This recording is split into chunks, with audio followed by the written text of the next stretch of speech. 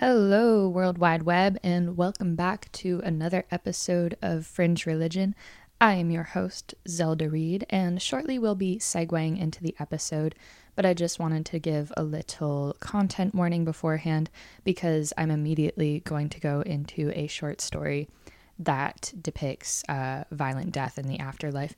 Not too heavy, but just a little bit, so in case that's tenda, you can skip forward to that to like the 6-minute mark or something. But regardless, anyways, we're about to snap into a big old episode about eggs. So here we go.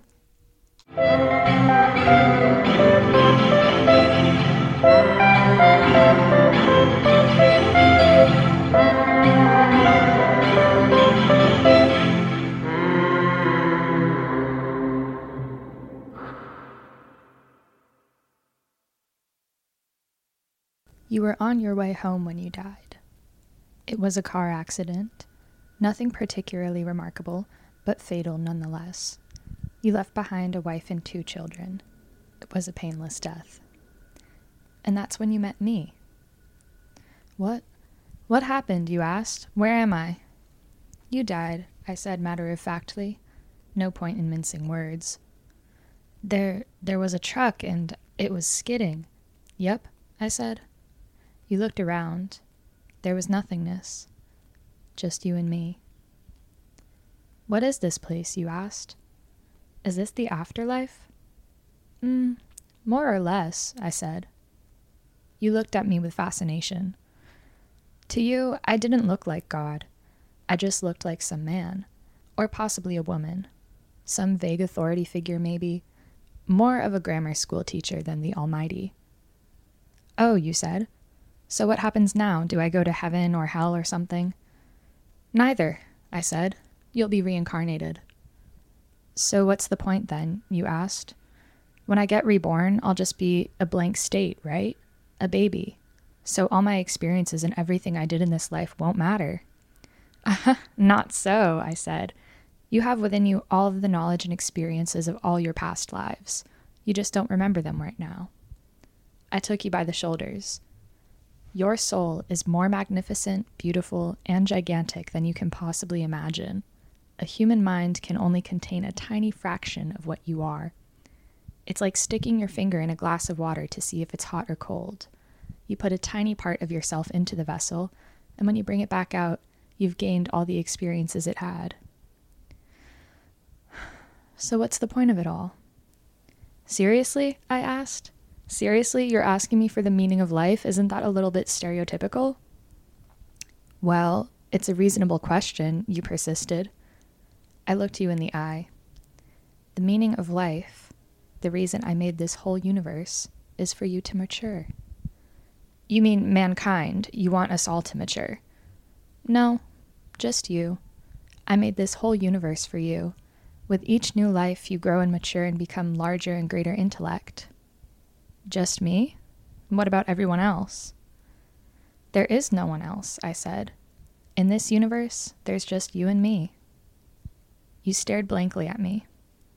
But all the people on Earth.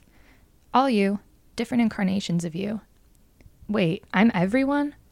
Now you're getting it, I said, with a congratulatory slap on the back. I'm every human being who ever lived? Or will ever live, yes. You fell silent. Every time you victimized someone, I said, you were victimizing yourself. Every act of kindness you've done to yourself. Every happy and sad moment ever experienced by any human was, or will be, experienced by you. You thought for a very long time. Why, you asked me. Why do all this? Because someday you will become like me. Because that's what you are. You're one of my kind. You're my child. Whoa, you said, incredulous. You mean I'm a god? No, not yet. You're a fetus. You're still growing. Once you've lived every human life throughout all time, you will have grown enough to be born. So the whole universe, you said, it's just an egg, I answered. Now it's time for you to move on to your next life. And I sent you on your way. That was the short story The Egg by Andy Weir. It was written in 2009, but I think it had a really big resurgence on social medias, especially Twitter, around 2019. At least that's when a lot of people started showing it to me. And that was an edited version. I shortened it a little bit for clarity. But yeah, that story has stuck with me, and I thought it was kind of funny at the time that people were like, oh, the egg, the cosmic egg. The cosmic egg is like such a little meme, it's a little bit. But at the same time, it has a really long history throughout at least the Eastern Hemisphere, and it's been pretty well embedded in our collective consciousness in that way for at least a handful of millennia now. So that's why I wanted to introduce this episode with the egg, because it really shows how prevalent the egg idea, the cosmic egg, is. Even in today, when it has literally been like 3,000 years since people have been looking at eggs and seeing ourselves and our universe and our conceptions of the celestial sphere, which is the little circle that used to be thought to encapsulate all of the universe. So yeah, this episode is the cosmic egg. Thank you very much for joining me. If you like the content that I'm creating, you can follow me on Instagram at fringe.religion, where you'll get more real-time updates on what I'm doing, on episodes that are coming out, on suggestions and comments and things like that. You can also email me for those things at fringereligionpod@gmail.com. And if by chance you have any capacity to financially support the show and all of the hours that I put into research, recording, editing, all that, you can find me at Patreon at Fringe Religion. We are already up to 5 patrons, which is super exciting for me because that happened really quick, and now I'm getting compensated a little bit for my time putting my time towards this passion project, and that just really feels super, super nice that people like it that much. And anyways, yeah. So welcome back to Fringe Religion. We're going to be talking about eggs. So let's get started.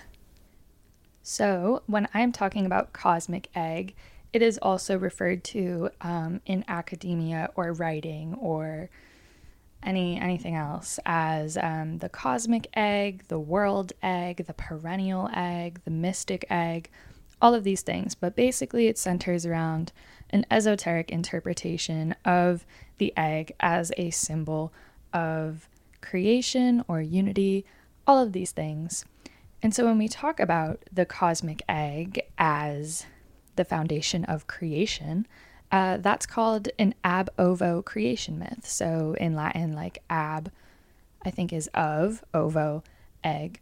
And there are so many ab ovo creation myths. And then later, after all of these creation myths that are really prevalent around, like 1000 BC onwards, they take on a plethora of symbolic meaning, specifically in the Abrahamic faiths. And then we get into the specificity of what type of egg we're talking about. And what's interesting is before, it's like any old egg, big old cosmic egg, perennial egg in the sky. And then it becomes a very real material ostrich egg. So the second half of this episode is going to focus on ostrich eggs as they feature in temples, mosques, churches, all of that, specifically in the way that they show up in art and architecture. So when we're talking about ab ovo creation myths, I'm a little bit hesitant to use the word myth because I don't want to take away from these stories and the very real, tangible impact that they have on people's lives in many places that still believe very fully in these things. And that, I don't know, that's just like a little caveat that I wanted to put in there, that throughout like all time, people use different metaphors as a symbol to convey very real physical things that have happened. And I think specifically in the case of ab ovo creation myths, they have a lot of parallels between something like the Big Bang, which we'll get into later. And so just when I say the word myths, just note these are origin histories that are just using the egg as a symbol. And I think it really speaks to a knowledge that people had back in the day that was actually like not that bizarre to think of, and actually pretty solid and not that far off. I just wanted to say that. So when we're looking at an egg, evidently, you know, maybe you, dear listener, will go into your kitchen right now or your local deli and look at an egg. And this is the thing that's that symbol always ties back to, is what do you immediately see that translates beyond language and space and time? What do you immediately see when you look at that egg? Like really zone in on that egg. Did you do it? Okay, maybe you did it. Or just holding a picture in your mind or something. You know, there's the distinct three parts of it: the shell, the membrane, and the yolk. But at the same time, you can look at an egg and see it as like an inert object, like something that's not fertilized and something that is food and sustenance for other life. And at the same time, it could also be the pre-consciousness of an entire being, like if a chicken hatches out of it. So it's sort of this eye of the beholder type thing about seeing something stagnant and then also might be contained for life, also might be a symbol of death that is used to sustain new life. So the parallels that are drawn from that sort of obvious conclusion of looking at an egg are analogies between cosmic birth and earthly birth. You know, it intuitively makes sense because this is like a primary example of the creation of consciousness that we can see in real life. Like we can look at an egg and understand that that is a potential new being that's being brought into existence, but we don't know because it's like very still and stagnant. Which I thought was interesting that, you know, they don't gravitate more towards like a mother giving birth symbol, but it's almost like more of a poetic image because there's an uncertainty there, just as there was uncertainty of our own universal creation and like the whole chicken and the egg type vibe. Like how did matter get here? What preceded matter? Can anything precede matter? Was it just like always there and it was changing form? So I love that. I genuinely love that the conclusion of like all of this symbology is like the egg came first. The egg 100% came first, and the egg was brought about by like a cosmic ocean of chaos. And I just want to make sure we're all on the same page with this sort of thing because this is how my brain works. I'm always looking at the symbol of very small particular things. But you, listener, as you're thinking about the egg, it intuitively makes sense, right? That it's this still thing, as I'm saying. And it could either be what is about to become new life, or it could be something that's already dead in a way, or at least already non-sentient and fuel for existing life. So in a very real, tangible way, anybody across the world who is aware of what an egg is, which I assume is damn near 100% of the human population, you can look at it and intuitively come to these conclusions. And what I'm saying is the symbols that independently crop up around religion or any sort of like esoteric ideas are things that you can intuitively gauge without having the context of, you know, words or any sort of larger image. And there's actually this Latin proverb, omni vivum ex ovo, all life comes from the egg. In a very real physical way, all life does come from an egg, at least for all like mammals and stuff like that, or any animals. And so, if you're following, this can be taken to a cosmic scale. Hence, if an egg is what starts a lot of physical birth on Earth, like all animals come from the egg, then on a more cosmic scale, there is potentially also an egg that the universe originated from. And that thing may also either be still and an object and fuel for new life, or it may be the seat of new life all unto itself. So I just wanted to go into that for a second longer, so that we can all play with the intuitive symbol of the egg and what it might be saying. If the egg is the beginning of all things that we see in the animal kingdom, then that symbol may also be carried to a macro scale. And when I'm likening this to the Big Bang, there's the idea of the universe moving super fast from all of this like hot condensed originating point. And so that originating point, which preceded the expansion and development of the cosmos, is theorized to be called the Big Bang singularity, which is like a very small beginning point. It's like really hot and really dense, and it literally precedes space and time. And this is like the most prevalent idea of like our physical understanding of the universe right now, is that the Big Bang originated with this singularity point. And that point is the egg, if that helps you think about what this egg symbolizes. It's in a vast field of nothingness, there arises a single originating point with the potential for infinite expansion contained within it. And that is the cosmic egg, the Big Bang singularity, the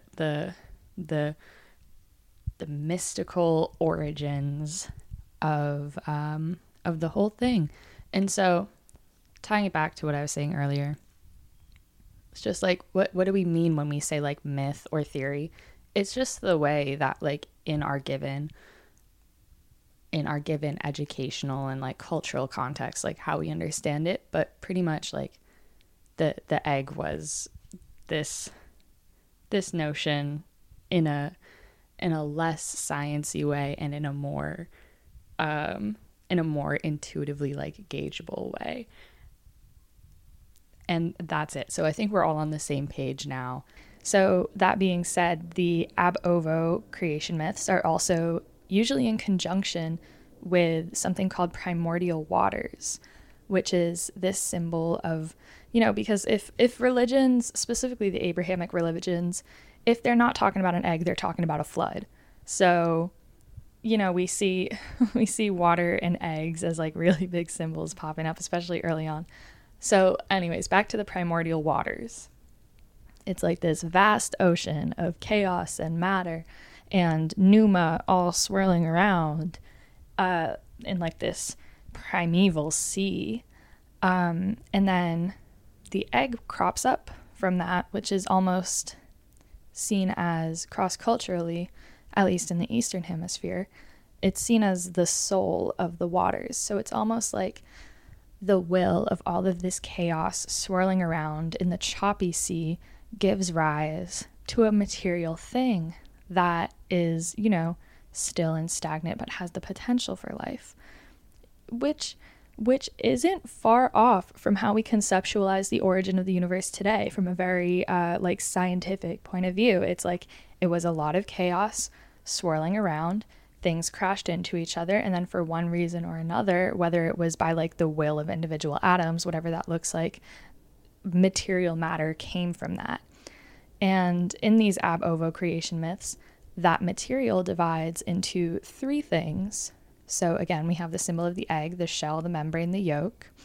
Three things, which is a shell, like a heavenly realm, a yolk, which is an earthly realm, and then all of the membrane, is like the divine or non-physical realm that's like holding it all together.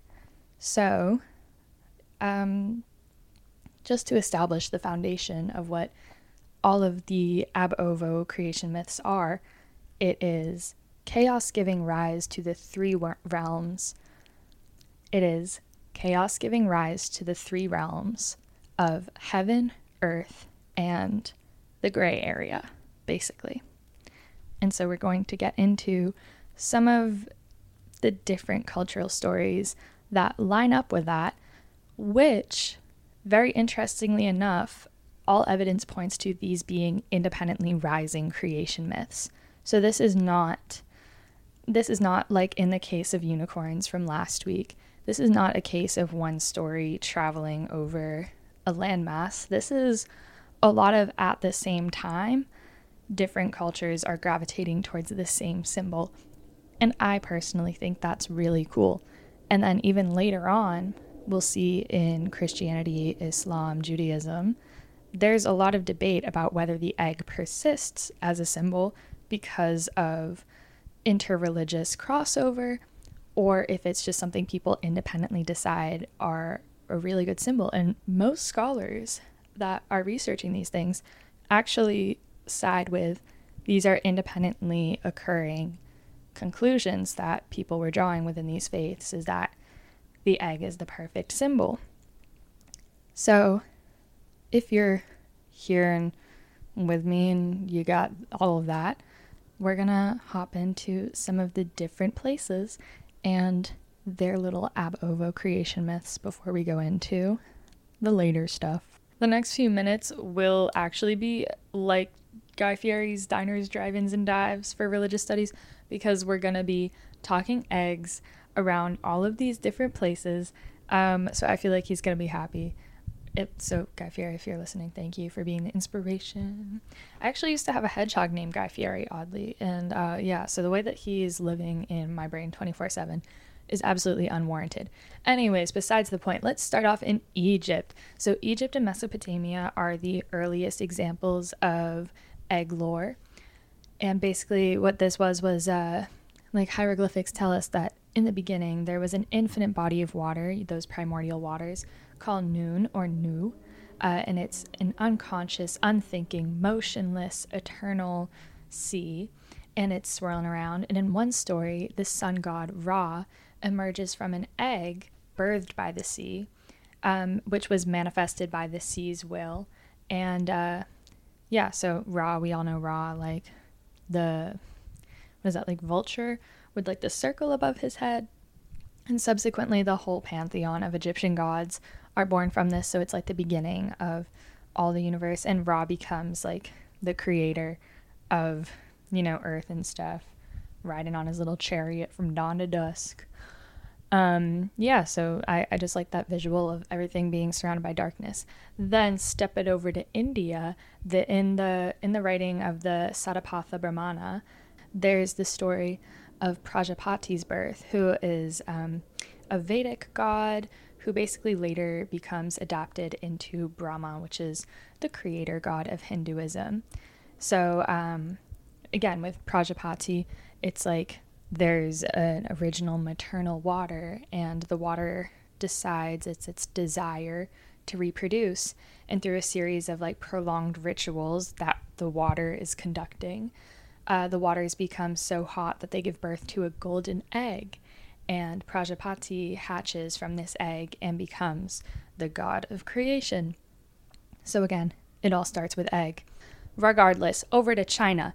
In China, the giant Pangu, one of the oldest figures in Chinese cosmology, by the way, Pangu is considered the first living being of the universe. Same type of deal, chaos swirled into the shape of an egg that held the entire cosmos, and then yin and yang were balanced within that egg. And then Pangu was created through the sort of like dance of the yin and yang. And when the egg broke, the white, I really liked this one. I'm not going to lie, this one may have won for my favorite little story. When the egg broke, the whites became the clouds in the sky, the yolk is the earth, and the shell halves, because it split in two, one half became the sun and one half became the moon. I really like that. And that was sort of adapted in Japan. In the 8th century around, there's a history book called the Nihongi, which is a version of the Chinese myth, a written version, although like spoken versions were already a thing, spoken and drawn out versions. Anyways, but heaven and earth were one entity, and the yin yang, also in Japan, the yin and yo, were an egg-like chaos containing all of the seeds of creation. And interestingly enough, this is the first time we ever see the word egg written in Japanese is in the Nihongi in the 8th century, and it is in reference to this divine egg. And sort of a little bit different, but kind of the same to the Chinese myth. The heaven is made from the shell, humanity is the yolk, and the angels are the white membrane in between, which I also like because it's like the divine little angel realm is like pushing up against heaven, also holding in earth. It's really sweet. Yeah, so I think that's really sick that the first time we even like have the word egg being written in Japan, it was to write this like super killer saga. Yeah, you got to respect eggs after that. And, you know, interestingly, when Buddhism was brought to Japan, I think in Japan more than in China, there was a lot of debate around whether or not eggs were included with the prohibition of meat in Buddhism. And in Japan, they were like, yeah, definitely not. Definitely do not eat the eggs. And I wonder if this is why, or a continuation of that line of thinking is because like we see eggs as being, you know, a seat for creation. Just something I'm simmering on this afternoon. I don't know. That's just my pondering. Okay, so then we hop over to Greece, where there's the Pelasgians,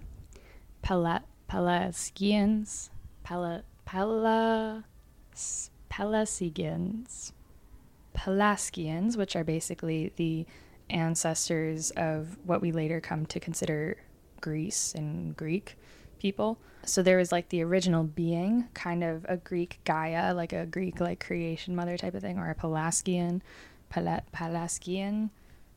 mother who lays the world egg, or like laid it, you know, popped a squat and had an egg, and then ordered the cosmic snake Orpheon to encircle it until it hatched the world. And there's actually a lot of symbols still, like I think in Masonic symbolism and just, you know, in like architecture where you'll see a snake wrapping around an egg, and that's where it's coming from, is in homage to ancient Greek ideas of how the world was birthed. It was this sneg. It was the sneg, the symbol of the sneg, the snake incubating the egg, the sneg. And then there's also later on the Orphic cult in Greece, which was like a more esoteric or like mysterious Dionysian religion in Greece. We could do a whole episode about that alone. I think it's really interesting. Anyways, so there's the Orphic cult in Greece that preaches that in the beginning there was a silver cosmic egg created by time, capital T, time, like time as an entity, that hatched an androgynous being who contained the seeds of creation.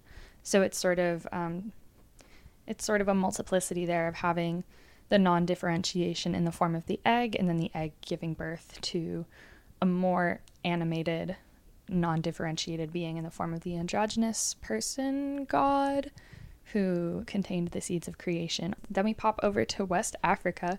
There's the Dogon myth that says in the beginning the world egg was divided into 2 birth sacs. So again, you know, we got similarities to the yin and yang going on in China. The world egg divides into 2 birth sacs containing blah, blah, blah. The Dogon myth in West Africa says that in the beginning, a world egg divided into 2 birth sacs, so we see a parallel with the yin and yang again, containing sets of twins fathered by the creator god Amma. But there's also I don't want to say competing, but another creation myth that says Amma was the cosmic egg that fertilized himself into being born, and then the twins came later. So Yeah, it's like the non-differentiation, differentiation thing again.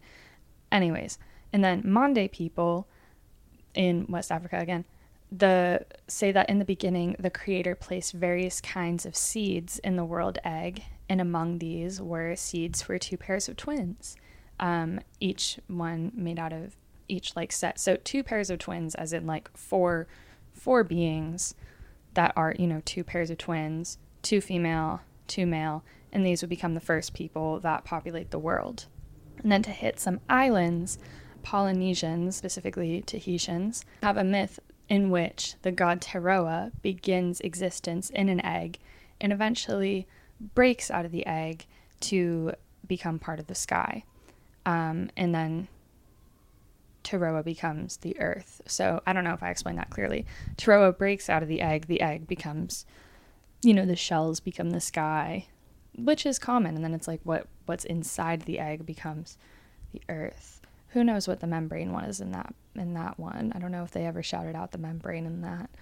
But so it goes. Anyways, all of this is to say you're seeing, and I'm not putting dates on all these because it's hard to say when like ancient myths are arising. We see a lot of these popping up all over like different periods, and I'm putting the marker at like 1000 BC to like 500 BC, let's say. And it's hard to put dates on these things because obviously these stories are prevalent and are relayed by word of mouth and, art before they're ever like written or ever canonized in certain ways. But yeah, so all over the Eastern Hemisphere, as you see, like West Africa, Greece, East Asia, the islands, you see like all of these different egg shout outs when there wasn't necessarily cross-cultural communication going on there. Like, it's just kind of crazy to think that everybody looked at the egg and immediately thought like, oh, non-differentiation, differentiation. I think that's pretty sick and pretty smart of our ancestors. So the egg starts this whole pantheon of symbol and myth, and it's a widespread popular tradition, as we're talking about, in the Eastern Hemisphere concerning the natural world. So where people take that with meaning and art and all of the airs of this story, it goes many ways. But where I sort of want to take it is how the egg was then, or how these ab ovo creation myths specifically and the symbol of the egg were sort of transmuted into the Abrahamic faiths, and how those symbols were adopted there to co-opt what was going on. I mean, as we saw with the unicorn episode, how these symbols are co-opted by institutionalized or new faiths at the time. What was a new faith?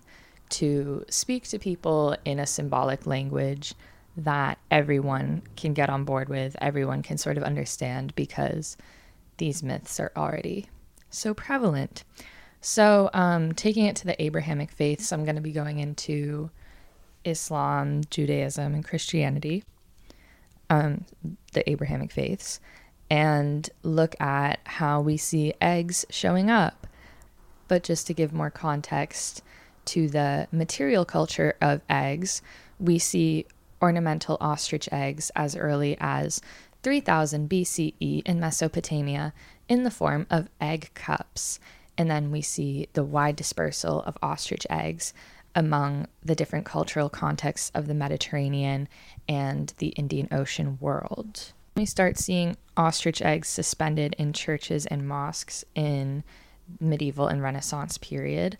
It's sometimes in chandeliers, hanging over lamps, hanging in doorways, even the like little bowls for holy water made out of ostrich eggs. And there's a lot of lore going on around specifically ostrich eggs around this time that links them to why these specifically are in places of worship. But if you're wondering, and I haven't bridged this yet, if you're wondering how we got from metaphorical cosmic egg to specifically ostrich egg? Amazing question. The thing is, because these, ostrich eggs are really big, quite durable. I think the biggest egg, let me see about that. I think the biggest egg. Okay, yeah, ostrich eggs are the biggest egg. So I think part of it in large context, or on the whole, a good bit of why ostrich eggs are so associated with this religious art and architecture is because more fragile eggs aren't gonna hold up over thousands of years, and ostrich eggs are really thick, and really durable. So when it comes to an egg suspended from the ceiling, an ostrich egg is going to be able to survive. And an eggshell, otherwise, like a chicken egg, is really fragile. It's going to decay. So that is one reason. And from around the 2nd century BC onwards, there's a lot of writing in the Mediterranean region, specifically around ostriches and their watchfulness of their eggs, and some debate over, how their eggs hatch. There's this belief that an ostrich doesn't need to sit on its egg to have it hatch, so et cetera, et cetera. We're going to get into that later. Also, surprise, surprise, the ostrich has a pretty good story going for it in the Physiologus.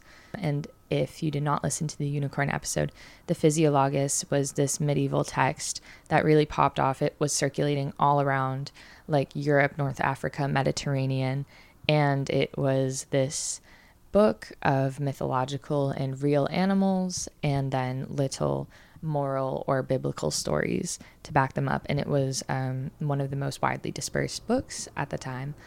So that also really did a lot for egg imagery, which leads us to find evidence of specifically suspended eggs in regions of Europe, Asia, Africa, by all different sects of Christianity, including Catholic, Greece, Coptic, Nestorian, Abyssinian, Armenian, and by Muslims in places like Turkey, Persia, India, Syria, Egypt, Algeria. So we get a lot of egg imagery specifically in those two.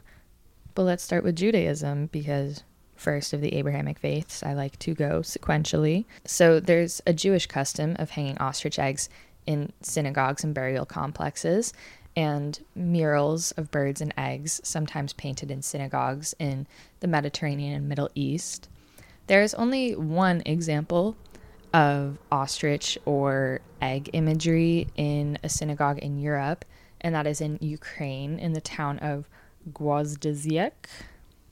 Gwozdziec.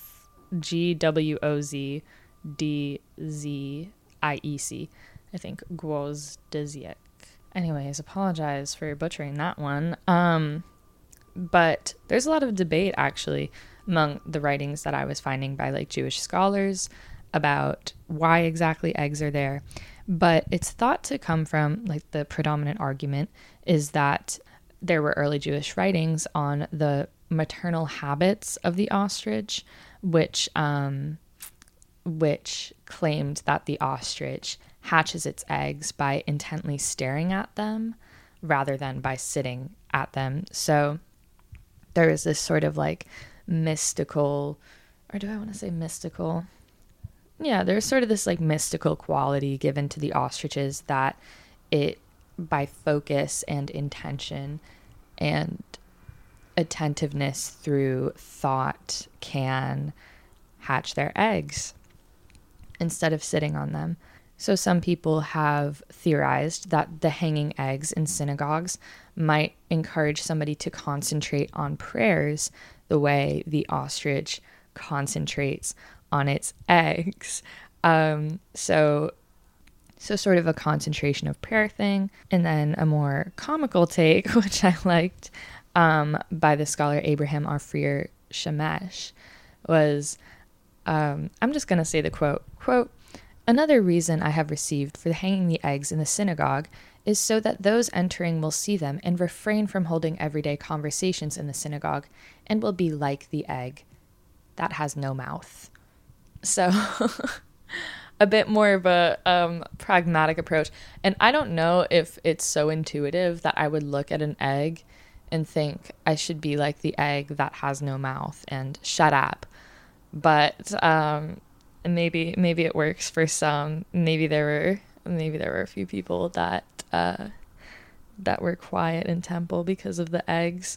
And on a side note, although Judaism is the oldest of the Abrahamic faiths, we don't actually see the symbol of the egg in synagogues until the 15th century. So quite a long time. And whereas with churches and mosques, we see it popping up around the 13th century. More so, that was when it was really widespread. But that was probably because of the Physiologus. Because as we know, the Physiologus did a lot for mythic symbol and sort of unifying or making uniform what different things mean. So then moving on to Christianity, like I said, the Easter egg was sort of the Christian church co-opting the egg symbol to mean resurrection and the Trinity. Also on a very practical note, eggs meat and dairy in general were formally prohibited during Lent, and eggs were included in this category. So people also think it was a celebration of Lent being over, which is a period of like giving up things in the Christian church between when Jesus dies in the calendar and then when Jesus resurrects. But the meat and dairy, so some people think that the Easter egg hunt was sort of people springing out of not being able to eat them during Lent and being really excited to have eggs again. But I like the symbolic meaning better. And also it doesn't really make sense because why wouldn't they just have a feast? You know? Well, I guess there are Easter feasts. I don't know. Anyways, the Physiologus had a bit of a harsher take on ostriches than Jewish texts would say. So Jewish texts saying the ostrich egg is hatched by the intention and devotion of the ostrich. The Physiologus, on the other hand, says the ostrich forgetting its egg is like a man forgetting God. And the Physiologus argues that ostriches are basically so dumb they don't remember why they're sitting down on the egg until they get up, wander around, abandon the egg, and then come back and then find the egg, and they're like, oh, I was doing that. So in the Physiologus, I guess they liken the ostrich to man's forgetful nature, to like wandering away from God, and having the egg as a constant reminder of what you're doing, why you're sitting in contemplation. I don't know though. It's interesting because all of these things, it's like a very widely spread trend, but it's a bit hard to pin down exactly why this thing started. I mean, also it could just be a decorative trend, like eggs are delicate, but you know, why?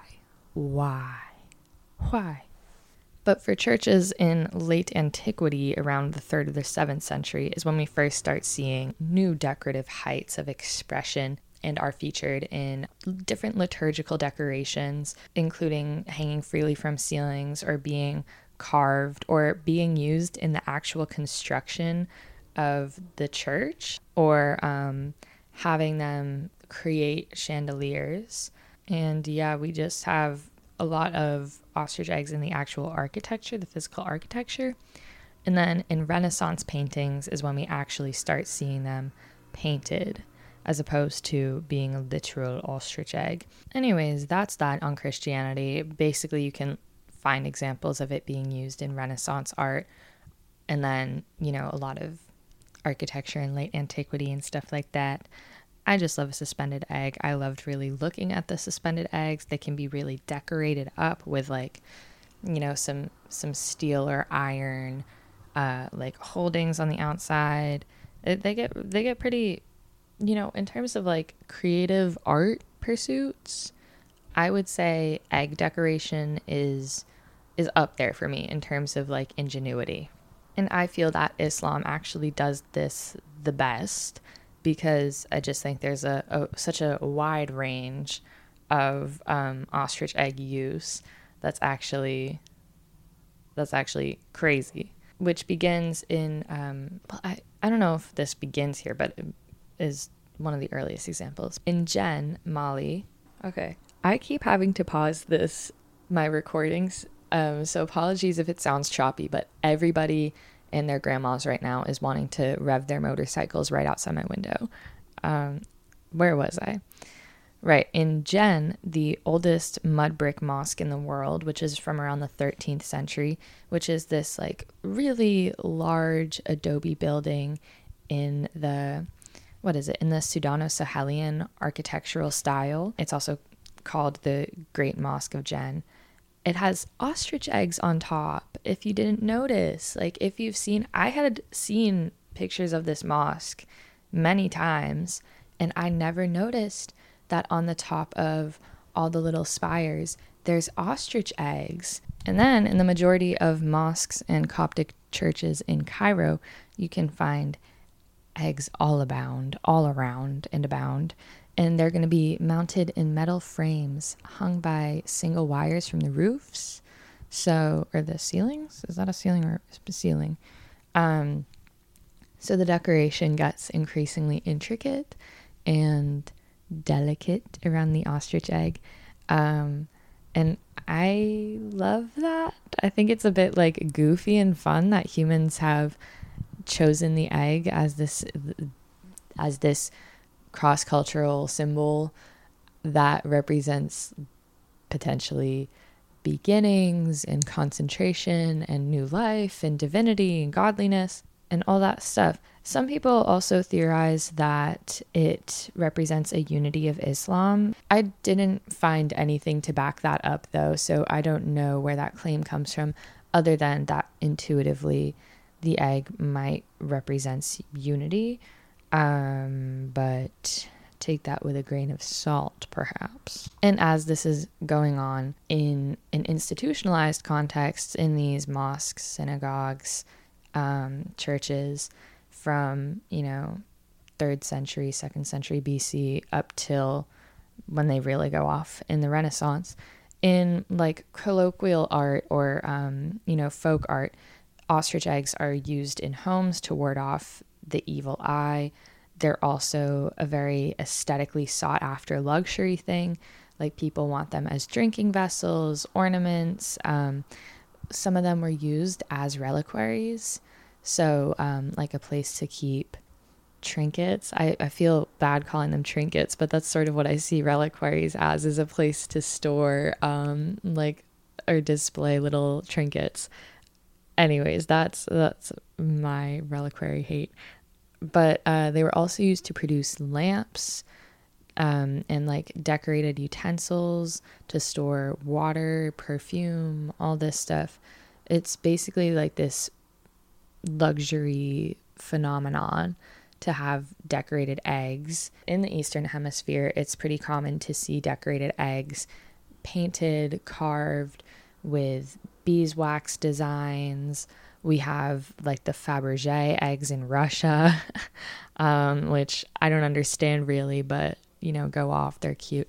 On a tangent, I used to have a piano teacher who was Russian, and she loved like the Fabergé eggs, like the little decorative eggs. I didn't actually know what they were called until I started researching this. Like the little decorative, like glass eggs or bejeweled eggs.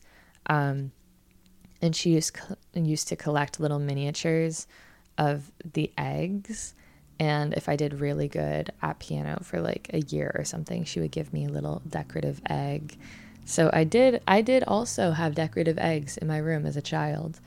So that's how they're showing up in, the trades. There's like a lot of research to be done here, and I certainly did not go into a deep dive for this latter half. I just sort of wanted to do an overview to give a glimpse into how prevalent eggs became in, specifically ostrich eggs, in decoration and luxury items, in religious spaces, potentially as a direct result of all of these creation myths being so pervasive and a certain sanctity and divinity already associated with the egg. So I don't really know what I wanted to say with this episode, if anything. Maybe just that I think it's really cool how these sorts of symbols are carried on to the modern day, and like how we see eggs as like seats of new life or whatever. One of my favorite movies is this anime called Angel's Egg. It's this very eerie, sort of existential and surreal anime. And it's a silent film, and the premise is like this girl trying to guard an egg, like a very large egg, in a post-apocalyptic world. And so when I was researching this, I was like, wow, okay, so the director and the artists really took this symbol of the egg as like the seat for new life, of birth, resurrection, and used that in the film in a way that spoke very intuitively to the audiences. I don't know. These are just the loose associations. And then I'm watching Atlanta, and if anybody watches Atlanta, the most disturbing episode, I think, for a lot of people is the Teddy Perkins episode, where basically Donald Glover is like this very creepy, like Michael Jackson parody guy, and he's eating an ostrich egg in that episode. And I thought it was really funny because it's like ostrich eggs have for so long been a symbol of like luxury, wealth, and opulence, and at the same time like divinity, godliness, or whatever. And there's something so particularly disgusting about seeing him munch into this like ooey gooey over easy ostrich egg. It's like, ugh. It's just simply watching that character eat an ostrich egg is disgusting. Anyways, yeah. I don't really know the tethers I'm pulling at here, but I do just think that it's interesting that in, the visual culture of today, eggs are still, off the dome could think of different, visuals of eggs as symbols for rebirth, or like new life. I don't know. That I think is interesting. Maybe you guys can come to a better conclusion about what this episode meant or anything. I think it's a very like individually interpreted thing. How do eggs show up in your life? Oh, wow. I just looked over at my at this collage that I have on a cabinet in one of the magazine covers that I use, and it actually has the world egg image on it with the egg and the snake wrapped around it. So yeah, even just as I'm talking, I feel like the little cosmic eggs are showing up. That is crazy coincidence. I've never even noticed that. So yeah, if you enjoyed this episode, I would be interested to know, like, what in your experience, in your tradition, how do eggs show up for you? So I think that's about where I'm going to wrap it for this week. Like I said, my name is Zelda Reed, and this is a passion project of mine. I just really like going on little research dives about religious studies and different little niches of religious studies that I think are really interesting and fun to explore. I love swimming in the waters of all this symbolic gook. So if you also like swimming in the waters of this symbolic gook, please, follow me on Instagram at fringe.religion. Donate on Patreon if you can. Or support the podcast via Patreon if you can. It is Fringe Religion on Patreon. And thank you to our patrons that we have already. And by we, I mean me and all of the aspects of myself that go into this podcast. And you can also email me if you'd like at fringereligionpod@gmail.com. And give it a 5-star review, like it, share it, tell your friends, tell your religious studies professors, tell the people in your life that are also weird and want to know about eggs. I love you all for listening. Thank you so much for giving me your ears and your attention, or whatever portions of that you could give while you gave it. Thank you for listening, and I will see you next week. Bye-bye.